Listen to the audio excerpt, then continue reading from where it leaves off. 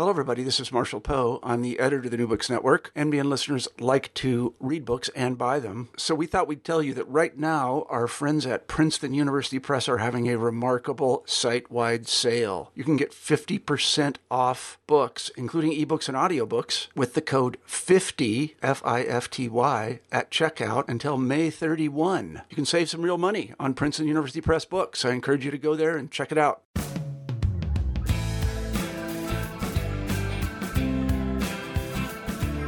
Hello, everyone, and welcome back to the New Books Network in British Studies. I'm Tyler Yank, a co-host of the channel, and today I have the pleasure of talking to Dr. Lisa Zay Winters, Associate Professor in African American Studies and English at Wayne State University. We're here to discuss her new book, The Mulatta Concubine: Terror, Intimacy, Freedom, and Desire in the Black Transatlantic, which was published in 2016 by the University of Georgia Press. Lisa, welcome to the show. Hi, Tyler. Thank you. Thank you so much for inviting me to be on the show. I'm really excited about this. Wonderful. I wonder, Lisa, if you could begin by saying a little bit about yourself. Sure, yes. So as you said, I'm an associate professor in English and African American Studies at Wayne State. And actually all of my degrees, my BA, MA, and PhD, are in African American Studies, and for the PhD with a specialization in African Diaspora Studies at University of California, Berkeley. So I come from a very interdisciplinary background, and I was lucky enough to have a real kind of community of mentors and professors and classmates that are very much family, but also an intellectual family to me in terms of how I think about my work. So that, I think, is that. Wonderful. I guess the first question I have is to do with the cover of your book. And I wanted to draw everyone's attention to the image that you have on the front of the book. Hopefully our readers can see the cover page just above the link to this interview. So it depicts a woman seated, dressed very elegantly. Could you tell us a little bit about this image, why you chose it, and what it showcases? Yeah, I mean, this image is from an 1853 atlas that accompanies kind of an encyclopedia by a man named David Boileau, who was a Senegalese priest, and his mother was actually a seigneur. And so this image depicts a seigneur who are like a celebrated class of women, part of a class called habitants, or the inhabitants of St. Louis and Gorée Islands in Senegal. And these were women that were famous for their relationships, their kind of marriages in the mode of the country to European men, and they really kind of forged business ties and developed a wealth base in these two Atlantic ports. And the reason that I wanted the image really was to kind of work in juxtaposition or even kind of contestation with the title of my work, because I use the Mulatta concubine and that phrase very deliberately and a little bit, I think, what's the word? A little bit slightly polemically, but really to kind of understand all of the tension that's inherent in there. But one of the questions and one of the things that I really wanted to work through in the book is kind of how and when we frame women of African descent who engaged in sexual relationships and extra legal marriages with white European men. How and when do we name them mulatta, and the ways in which naming them mulatta doesn't always align with kind of their visual appearance. And so one of the questions for me is kind of what's at stake there. I also really appreciate, this image in terms of kind of its juxtaposition between the seigneur, who is dressed in very distinctive garb that is very specific to the seigneur. Mm-hmm. So it's kind of a melange of European and Wolof dress practices, but she's seated inside the interior that looks like it could be someplace in France, as opposed to in a village on the island of Gorée or Saint Louis. So I'm really interested in kind of that tension and the work that image does, both in Boileau's Atlas, which is kind of in in contemporary kind of understandings of diaspora and Blackness and gender, because this is also an image that you can pretty much kind of, it just circulates everywhere on the web. So that's where it's coming with that image. So can I ask, so this concept then of the mulatto concubine, how did you come to write about it? Was there a set of documents you found in grad school, or was it something that have been, this concept has been percolating through your work on diaspora studies? How did you come to it? Yeah, the way I came to it, I feel like it was just the happiest accident and one of the real pleasures of doing, research, right? Because I actually came to graduate school thinking that I was going to work on 20th century African, Caribbean, and African American literature. And I was initially, I came to graduate school interested in representations of mixed race women, and I was going to kind of build off of my senior honors thesis where I looked at Michelle Cliffs Abeng and Ella Larson's Quicksand and Bessie Head's A Question of Power. And I was really trying to think through like the ways in which the figure of mixed race women is always kind of attached to madness and this kind of, a kind of embracing and resisting of this notion of the tragic mulatta as like a literary figure. And so that's where I came, to grad school thinking I wanted to really think through the very specific historical context for across diaspora for this figure that seems to travel. And at once it's like seems really consistent, but at the same time is really different. And precisely because of the distinct historical context. Yeah. But I was kind of struggling with it. And I was sitting in my advisor's office, Veve Clark, and I was just talking through, and she was just like the most amazing mentor and advisor because she had that really wonderful gift of being able to kind of tell what you were thinking and like recast it to you in ways that were really coherent, right? And made sense. And so I was sitting there just kind of talking, and she just like jumped up and she grabs this, there's these little, you're probably familiar with them, Hatchet guides, which are these like little blue tour books, that were really popular, I think, in the 70s. And she grabs one for Senegal, and Veve was like a polyglot. She was she conceived, she comes up with the term Marasa consciousness, and also elaborates this theory of diaspora literacy. And she just lived it. So she was so she had gone to Senegal as a graduate student to in part to study Wolof. And so she grabs this book, and in this book, there's like this short passage, and the book is in French.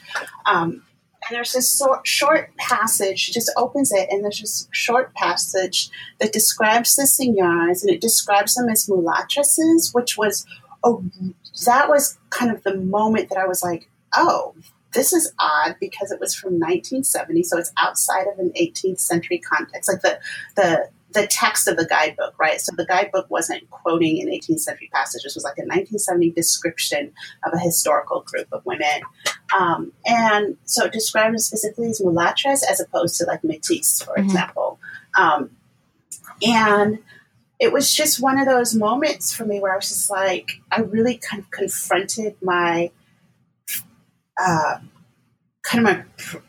my bias, I think, in terms of thinking about diaspora and my very U.S.-centric ideas about thinking about diaspora, because I had never even kind of thought about mixed race women in a pre-colonial African context. Like I had never even thought about that. And so to see that term, and it's such a specific term and with like all kinds of like vexed weight and around, ideas about sexuality and race and gender, and to see it in that guidebook, I was just like, oh, I need to find out more. Like, what is this? And so that is what started my kind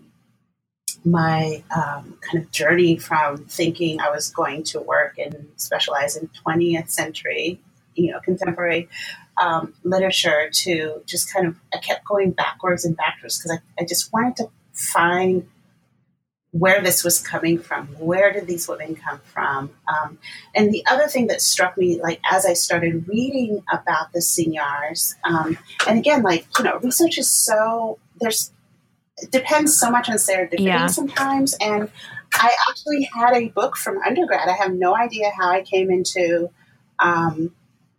possession of this book, but other than I was just interested in African history, like very, as vaguely as an undergrad can be interested in African history. But it was women, and I think it was like, I forget the title of the book, but it's an anthology or an edited collection on women in Africa. And there was an essay on the Seigneurs in that. So it had this book in my hands the whole time.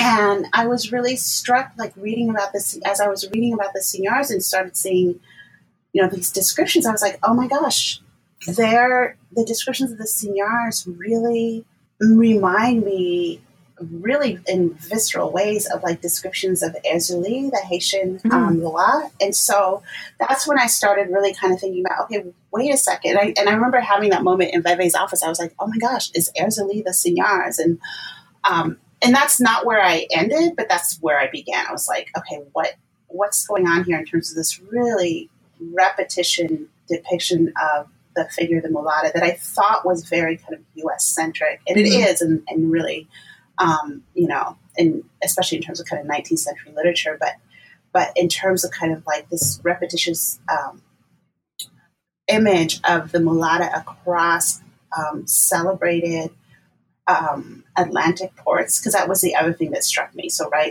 look at Gorée and Saint Louis, and then I'm Colonial Saint-Domingue and Haiti in terms of the Erzulie, and then my other site is New Orleans. So I'm also kind of struck by the celebrity status of the figure. So that's how I came to this project. Yeah, that's a great story. And then kind of bringing it back to how you just completed your how you completed this idea and came to work on these 3 sites. Could you say a little bit about that archival process? So how did you piece together these 3 locations of Senegal, New Orleans, and Haiti? Oh, wow. That's a really good question. It's okay if you don't have a complete answer for exactly how, but...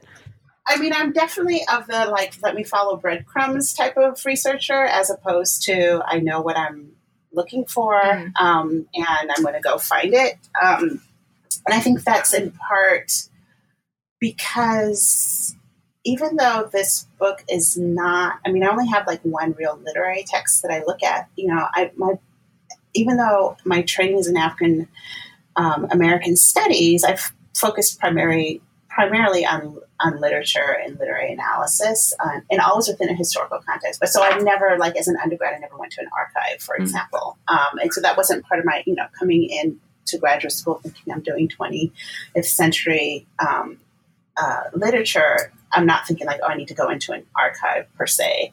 And so part of it was just kind of trying to find out what was in the archive. So, reading secondary works that were, that would repeatedly cite certain documents or certain unpublished manuscripts, and wanting to go to find if there were other kind of gems or treasures in the archive, right? Like in those same documents. And so that was part of it.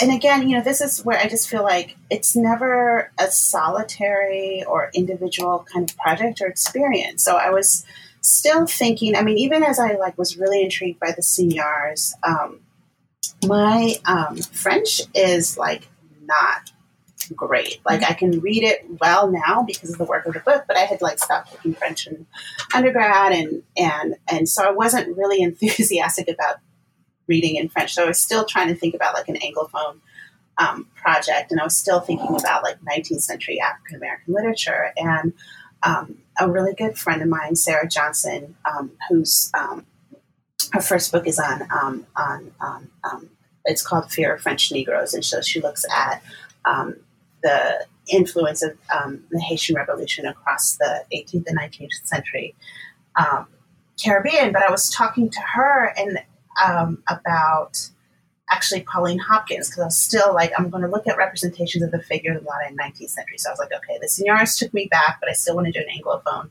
project. And I was talking to her, and she was like, well, what about like that visual image of Sappho? And then we started talking. She's like, and then there's this image of Marie Laveau, like this painting of Marie Laveau.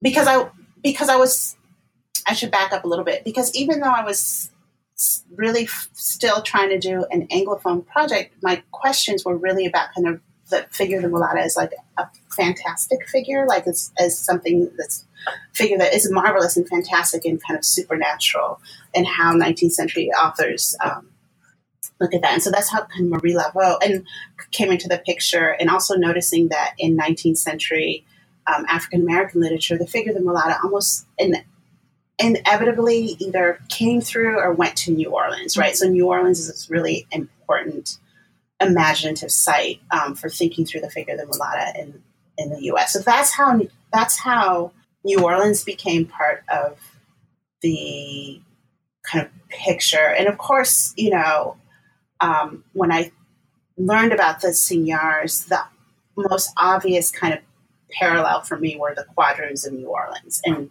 the lore around the quadroons of New Orleans really echoing the stories and histories of the Señoras of Saint Louis and Gorée. And then Erzulie came into play. And so this is important, right? Like, I don't actually really look at colonial Saint-Domingue or Haiti as sites, like, or places in the ways that I do New Orleans and Senegal, but I bring Erzulie in because I was really struggling with the limits of the archive and how to kind of imagine free women of color from within diaspora, because it's not as if like people haven't written about the mulatta or free women of color or the Señoras or quadroons. And a lot of this work is really useful. And obviously I couldn't do my work without it. But what I was kind of struck with was the ways in which people talked about the figure of the mulatta within white imaginations, right? White colonial imaginations, and as ways for colonizers and slaveholders to really kind of buttress their ideas of white masculinity. And so I was really interested. I was like, but how do Black people, basically I was like, how do Black people imagine or understand free women of color, like from within a framework of diaspora? And so that's where Erzulie came, because I was like, this is an archive that is produced by Black diasporic people and imaginations, right? In the ways that travel narratives are not. And so that's how I came to kind of those three bases, and then the three kind of key subjects in my text: the Señoras, quadroons, and then Erzulie. Yeah. And then, I mean, on the subject of colonial New Orleans, this is kind of a selfish question because I just visited New Orleans last month. Yeah. But I was curious, why was New Orleans such a unique place for free women of color? Or is that a leading question? Perhaps it wasn't, but what made it unique? And it seems like so many of these compelling narratives tend to merge there in your text. So why was this?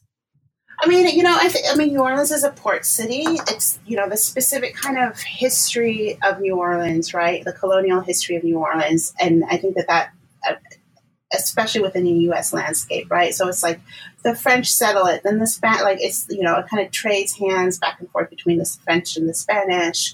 And each, colonial government leaves like its imprint, including ideas about race, right? Which are really, or I should say, ideas about racial categorization, right? Racial categorization, and whereas like the rest of the U.S. has like a bipartite racial categorization in terms of you're either Black or you're white, and in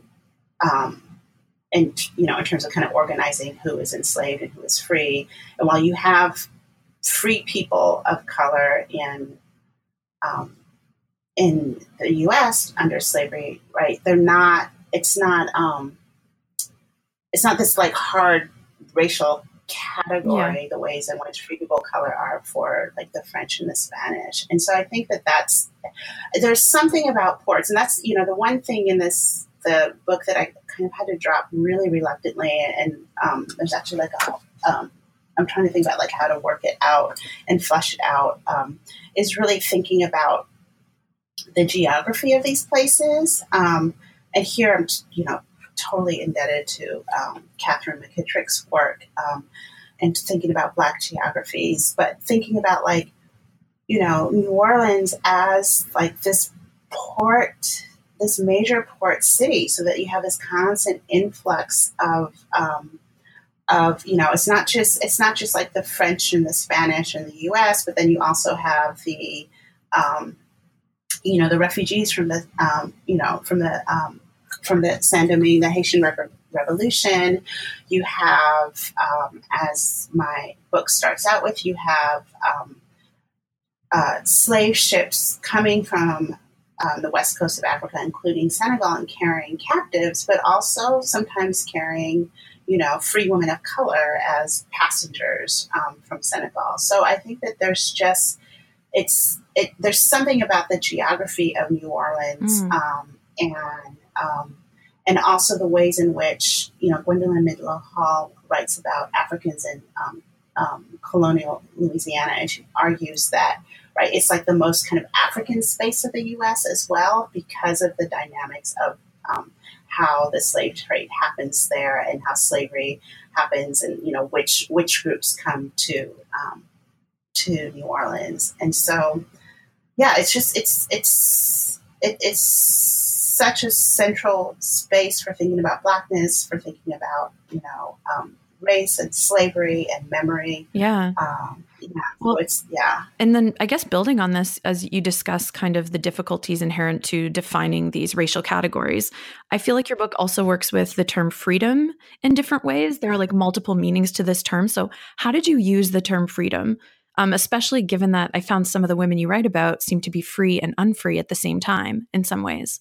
Yeah, and this is something that I really wanted to press on, and I struggled with, right? Because I didn't want to understate the privilege that free and freed women of color held in slave societies in terms of, freer, freedom of movement, freedom, more, a greater likelihood of like having bodily autonomy, for example. And so I didn't want to overstate that, but I also did not want to lose sight, and I didn't want my reader to lose sight that these women existed in a spectrum between slavery and freedom, and that their freedom was always tenuous and contingent. And in fact, the historical record shows us across the board where free people of color, right? I mean, are kidnapped or otherwise like enslaved, right? And so I really wanted to kind of press on this notion of like, well, how and to raise the question really about like, how might we understand the women themselves to have experienced this tenuous freedom.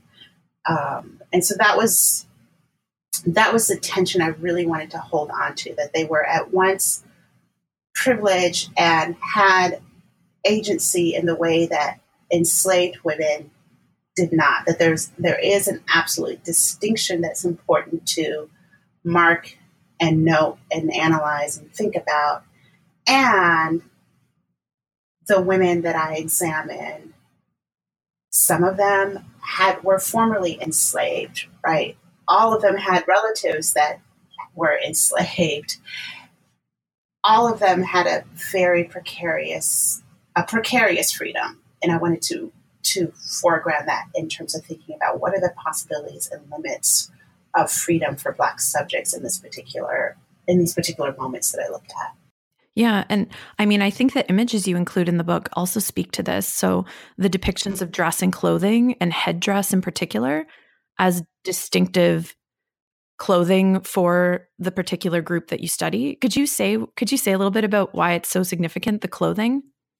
Yeah, and so this is where the different contexts, right, the different geographic and national contexts are really important. So on the one hand, you have the seigneurs whose headdress is completely distinctive to them, and across the historical record, the understanding is that the seigneurs, this is part of their cultural practice, right? This is a proactive cultural practice, and they are not required at any moment to wear the headdress. They don't have to wear the headdress to distinguish themselves from white women in the way that we see in Americas, right? With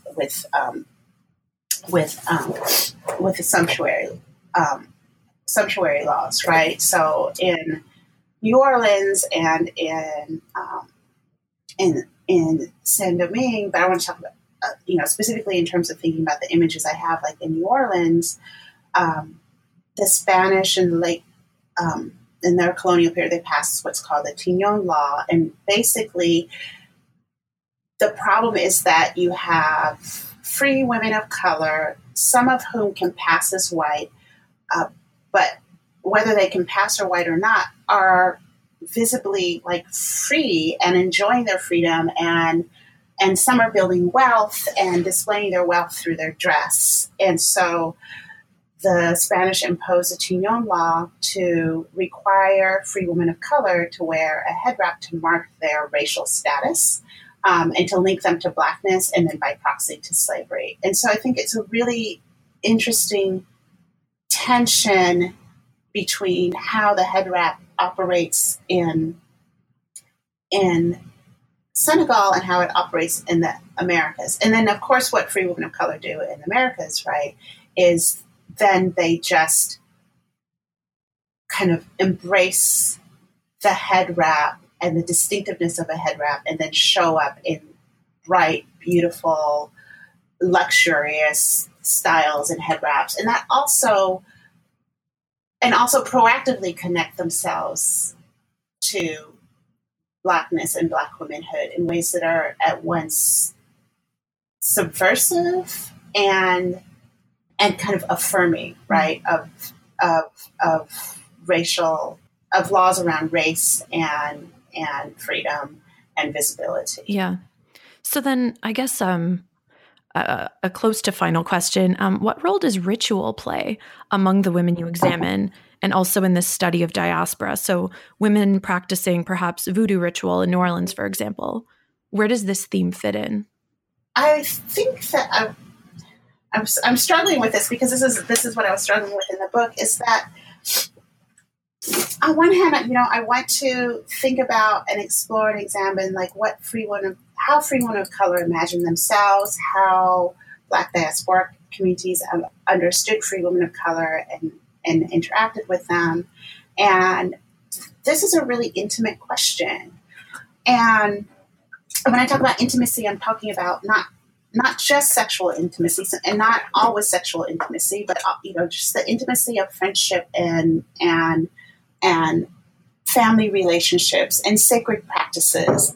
And so the tension for me is wanting to examine that and think through its implications for both how we understand the women as historical subjects, but also contemporary possibilities of freedom, but also respect their right to privacy. And I know privacy is a really complicated term, especially within kind of capitalist relationships, but to think about what's at stake in talking about these, and how to talk about it in a way that I hope remains respectful and even reverent of the women and ideas of ritual. And so, yeah, I really wanted to think about, and part of the way that it came into thinking about ritual is, again, coming back to the geography of these spaces, is that because they are slave ports, because they are ports, because they have populations that, and and societies that both reinforce kind of rigid hierarchies around race and nation and class, but also press against those boundaries. I was thinking about these spaces or these places as liminal places, right? And if you think about like liminality in the anthropological sense, right, that's all about kind of ritual and this space of transformation. And oftentimes initiation. And so that's where I got to thinking about, okay, well, ritual as a site of transformation, but also like as a site of practice and rehearsal and becoming, and coming back to really, again, trying to think about what are the ways that we can understand Black diasporic subjectivity as something that is positively defined and enacted, as opposed to always kind of in reaction to events outside of one's control, right? In terms of like the slave trade and colonization. And so that's part of where I was thinking about ritual and thinking through the ways in which throughout the archive, right, the dominant archive, especially with these travelers' narratives by white French men in particular, and how they persistently document the private, like intimate spaces of free women of color. And so I wanted to kind of read against that documentation and see how can I see how the free women of color encounter those invasions and endeavor to resist those invasions of privacy, or at least note that these are invasions of privacy.